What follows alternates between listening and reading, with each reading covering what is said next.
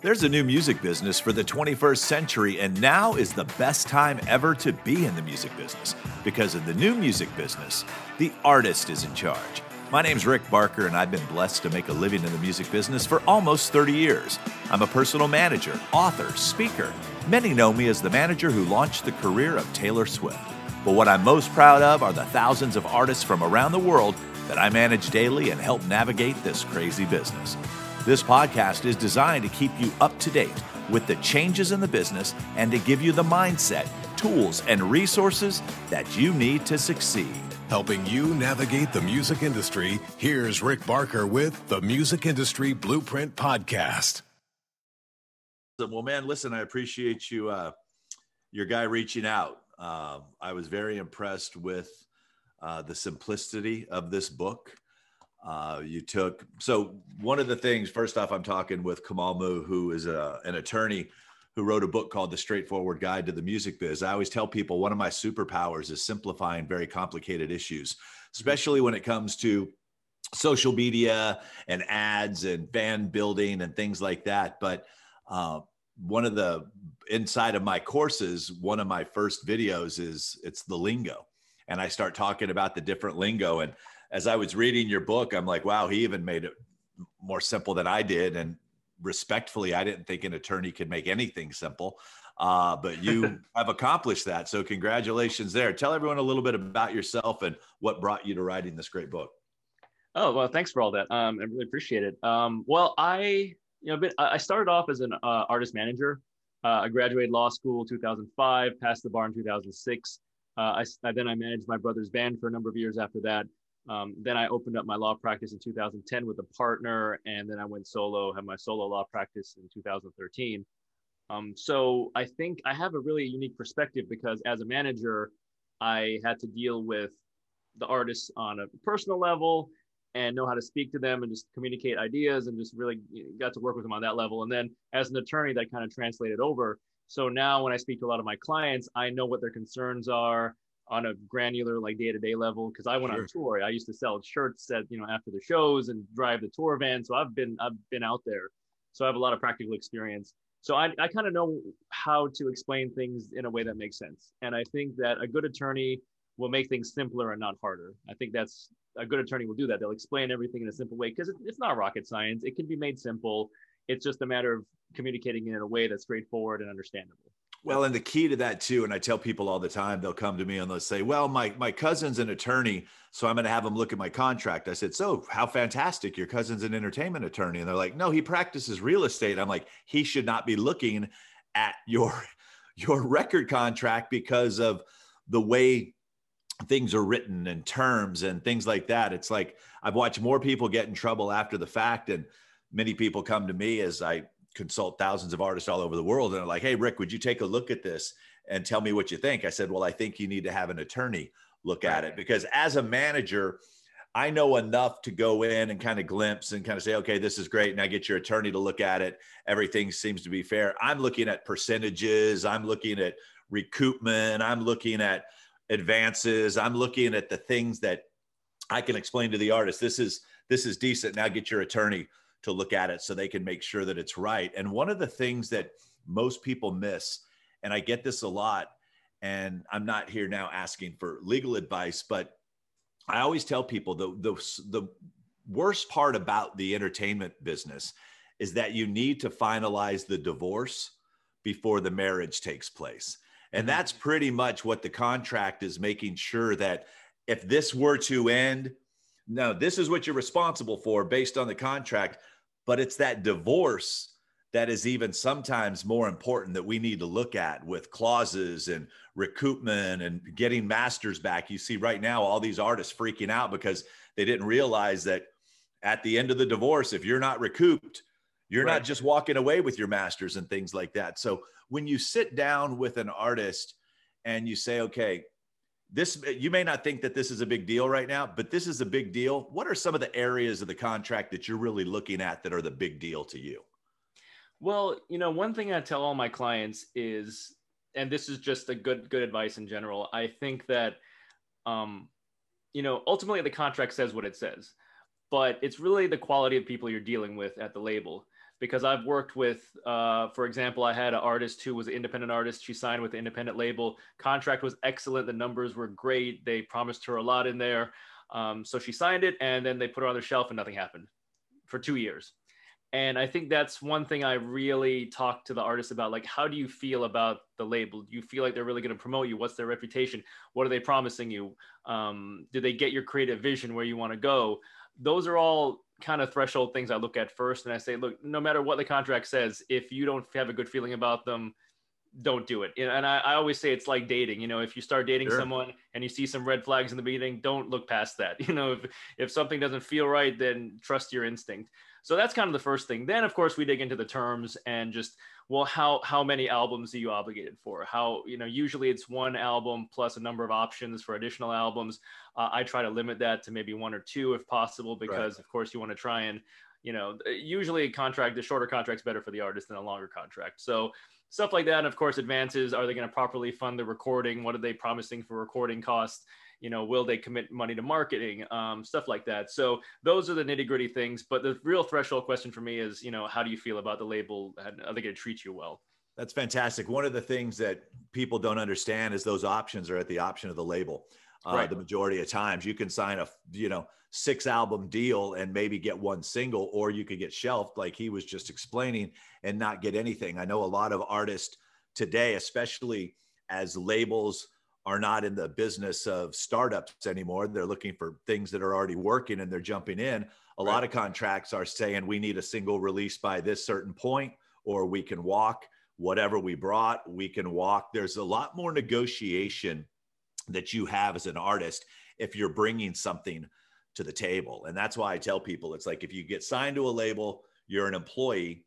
If they come to you and they see something's happening, you can negotiate a partnership agreement. You can negotiate a licensing agreement. A lot of times now you already have a piece of work that's in the market that's working right now, and they just want to add their gasoline to that fire. So they're going to come and add the gasoline to the fire.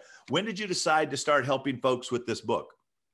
Well, the funny thing is, I swear half my job is explaining things to my clients. And the same things over and over and over again, I'm guessing too. Yeah. And so when it came time to write the book, I said, I think I could do a lot of good here. So a lot of it came out really quickly. I wrote the book really fast in a matter of weeks, because it's the same conversations I've had over and over again. So I had streamlined ways of explaining things to people. Like I put, for example, in there's an analogy that, because sometimes people don't understand the difference between a musical composition and a sound recording.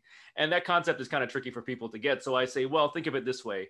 The composition is like the blueprint to build a house, and then the recording is like the finished house. Right. And, you have to think of them as two separate things. So stuff like that. I think that there's a lot of artists out there, people working in the industry don't really understand a lot of this stuff. I had a friend who was a Grammy award-winning songwriter a couple of years ago. He had no idea where his money was coming from. He had no idea about mechanical royalties or performance royalties. So then I went and sat down with him one day and just kind of explained all that stuff. So I think there's a need out there for a lot of people, even in the industry, to sort of. Well, because it changes so fast. And I love the section on sound exchange, because I had an artist that I had opened up a relationship at Radio Disney with, and she got her song played and it was fantastic. And about 9 months later, we ran into each other. I said, hey, just out of curiosity, I said, what was your sound exchange check like? And she's like, what's sound exchange? And I'm like, oh boy. Okay. I need to rethink my business, because I'm teaching people how to get their music out into the world, but they haven't registered their music properly and they didn't understand the differences. And I always tell people, we're trying to function in a dysfunctional business because our rewards are not in direct proportion to the work that we put in. And it's not like you just check one box and everyone knows who to pay. It's like there's so many different, here's the mechanical, here's internet radio, which is Sound Exchange and iHeart and Pandora. And oh my gosh, it got pulled over here. And I just got all my songs copywritten. So I know I'm getting paid. I'm like, no, that just shows that you own it. That doesn't show them who to pay. So when you're able to take this book, by the way, I recommend all of you to get. It's under 100 pages for those of you that are worried. I think you followed the rule of write at an 8th grade level, because it's very easy to understand. That's why when the person who reached out to have you as a guest on the podcast, he goes, yeah, I've got this attorney that wrote a book. And I'm like, oh my gosh, okay. We already have Donald Passman. Thank you. Dude, this is like 1/10 of the size. and gets right to the point, and it's relevant and it's current. And it was something that I looked at and I said, okay, this goes right to my recommended reading books for all the artists that I work with. It's like, you have to pick this up. So this is available at Amazon. It's available everywhere that you can get books, pretty much, correct? Yeah, it's the paperback is out right now. The ebook comes out on the 16th of November. So, that'll be out on Apple and Amazon Kindle and Kobo and all the. Did you do an audio book of it? Not yet. I was kind of waiting to see how it did, and if if there's demand for it, then I definitely would be. Well, I think with a book like this, folks, you're going to want to dog ear it and highlight and things like that, and you really can't do that with an audiobook. I'm a big audiobook person, but this was, like I said, it was so simple to sit down and read. And I had your person send it first in the digital form, and I just started scrolling through, reading it on my phone. It was just so simple and so easy to do. People are always asking, at what point should they seek out an attorney? What do you tell people? I always say that whenever there's a contract that's put in front of you, always get a qualified attorney to look at it. Just like you said earlier, you don't want to grab a real estate attorney. That's not their area. One analogy I use there is, say you wouldn't go to a foot doctor for heart surgery. We all have specialties. We right. specialize in certain areas. Music is a very specialized area. It's not something that any attorney can just pick up and do. So you want somebody who's got experience in that area. So definitely, whenever a contract is put in front of you, or even just if someone's thinking of making an offer, if you're talking to a label or publisher or anybody or a producer, and they want to send you some terms, I'd say reach out to an attorney then and say, hey, could you negotiate this on my behalf? And I get it. I work with a lot of independent artists. I know it's not always, they don't always have a lot of money. So I try and work with them and work out something that's affordable, because I want to give them good representation and not break the bank for them. So that's how I do it. And I also think too, that there's a lot of different agreements that are coming your way these days, whether it be a brand deal. If you're, doing really well on social media and a brand sends you a contract, get somebody to take a look at it. Even if it looks great, the money that you will save yourself in the long run by having somebody's like, I said, you want to pay $200 now, or do you want to pay $20,000 later? Your call. It's like, and a lot of attorneys will do a quick consultation. They're like a doctor. They'll diagnose your problem and go, okay, I can perform surgery on this. Here's what it is. For a long time, especially in Nashville, attorneys were putting themselves on a 5% commission retainer, and that was a weird vibe going on for a long time and things like that. My advice is, if you've set your business up properly, that's an expense that you can write off when you go in and get set up with your attorney. Production deals, be very careful. For those of you, there's a lot of producers out there that are now doing A&R, and they're signing you to these production deals. And there was an artist recently who had a production deal with a guy, and he got excited. He took a meeting with a label and realized that he couldn't sign with that label because the producer had him locked in first right of refusal at another record company that the producer had to deal with, and things like that. So guys, we could sit here and have a whole episode on horror stories, but just make sure when anything is presented to you, you're going to get excited about it. You're going to feel that, oh my gosh, I've got to sign this right now, or I'm going to lose it. If someone's rushing you to sign something, it's probably not the best deal for you. Just know that. I'm giving you that heads up right now. If they're legit, it's not going anywhere. They will give you the opportunity to do this. And if any of you get the opportunity to start negotiating with a record company, negotiate that the record company will pay in their advance your attorney fees up front for you, and they can recoup that later. I've seen people go, I can't even afford. No, the labels a lot of times understand they want you to be represented well too.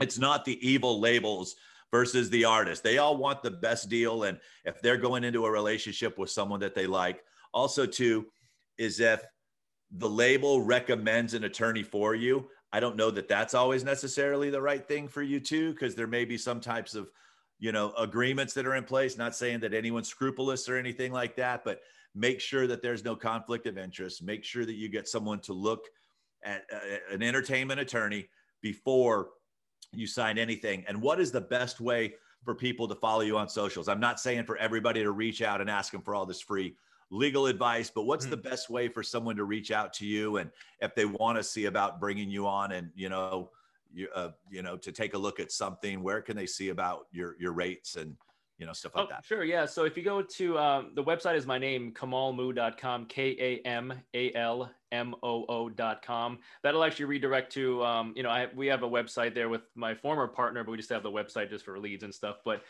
you'll find my contact info on there. I don't really have rates posted. I really tailor the rates based on the situation. Okay. Like I said, I've worked on some multi-million-dollar deals that cost, a certain amount. And then of course, if it's a small indie deal, then I'll work with you to try and make something, work that makes sense. So it really depends on the situation itself. Awesome. Well, man, I wish you the best of luck with the book. Like I said, I've got an email database of over 50,000 of people that I'll be sending out with a link to go check it out, because I think it's so important. As I tell everyone and the people that I work with, you are the business, and all businesses need to protect themselves, because the only person that really cares about you is you. There are other people that are going to come into your life, but you've got to make sure that you're taken care of. You've got to make sure, don't be afraid to ask questions.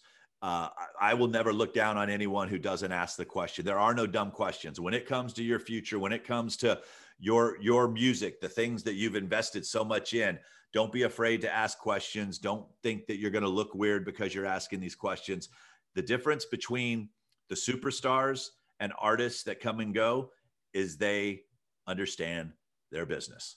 They make sure that the right people look at the right things at the right time. So Kamal, man, I appreciate you once again.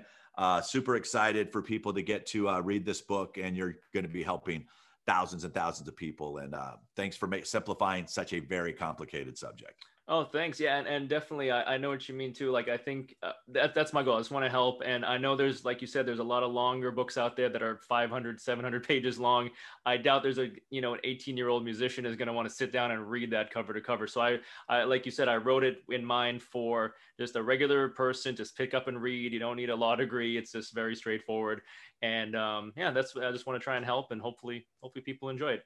And I know they will. I appreciate you, my friend. Cool. Thank you so much. I really appreciate it. Thank you so much for listening to this episode of the podcast, and thank you for the question. As you see, there is no one-size-fits-all model with the music business, so I do appreciate that. To help you figure out where you are and where you want to get to, head on over to the website, rickbarker.com, and take the Are You Ready for a Manager assessment. While you're there, you can also click on the podcast link and leave a message, and who knows, maybe you'll be featured in an upcoming episode. If you know someone who can benefit from this, I would really love it if you would give it a share, if you would subscribe it onto whatever platform that it is that you're listening to, and I will talk to you on the next episode. Ciao. You've been listening to the Music Industry Blueprint podcast with Rick Barker. You can follow Rick on Twitter at Rick Barker Music. And remember, you don't drown by falling into the water, you drown by staying there.